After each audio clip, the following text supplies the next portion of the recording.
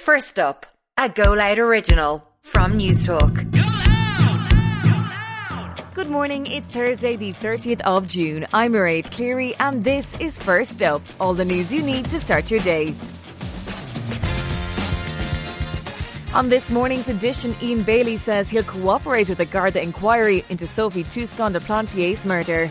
Aer Lingus cancels more flights from Dublin Airport, and R. Kelly's victims speak out after he was sentenced to 30 years behind bars. First up this morning, Ian Bailey says he hopes a cold case review will finally clear him of the murder of Sophie Toscan de Plantier. The former chief suspect says he'll fully cooperate with the new inquiry. First up's Owen Murphy reports. French filmmaker Sophie Toscan de Plantier was beaten to death with a rock on a concrete block outside her holiday home near Scull in West Cork in December 1996. No one has ever been charged with her murder in Ireland, but former journalist Ian Bailey was arrested twice. He was also convicted in his absence of her murder in Paris. Yesterday, a Garda cold case review was announced.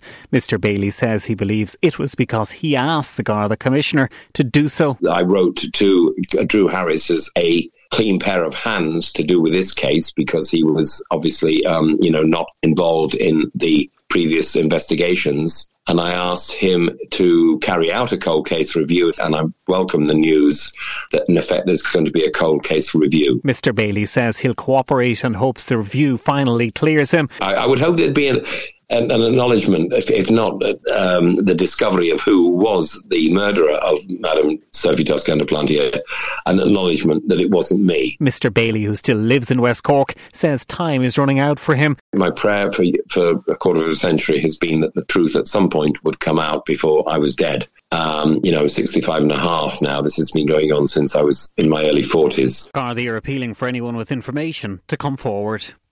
5 Aer Lingus flights from Dublin Airport have been cancelled today due to a spike in COVID cases among staff. There were 3 flights to London Heathrow, 1 to Hamburg and 1 to Berlin. The airline was forced to cancel a number of flights yesterday for the same reason. Travel writer Owen Corry says there could be even more cancellations later. When we started off the day with a number of cancellations, 2 or 3 short-term cancellations have arrived as well.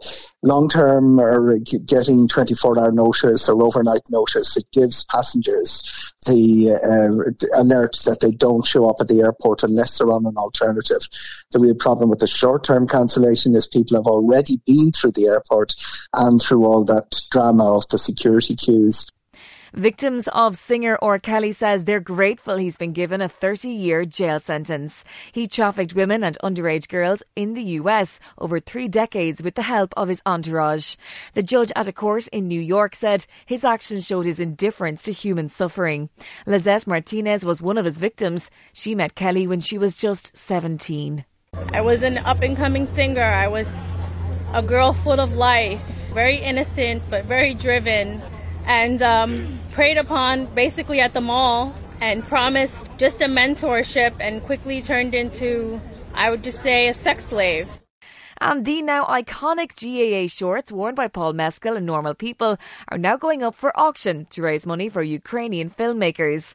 The blue and yellow togs, which are also the colours of Ukraine, will go under the hammer along with a signed copy of the script from the first episode of the Smash It series. The shorts became synonymous with actor Paul Mescal after the series wrapped, as he continued to wear them out and about in London or even rubbing shoulders in VIP tents in Coachella. And that is First Up for Thursday the 30th of June. I'm Mairead Cleary. Please start your day with us here again tomorrow. In the meantime, you can stay up to date on newstalk.com. Thanks for listening and goodbye.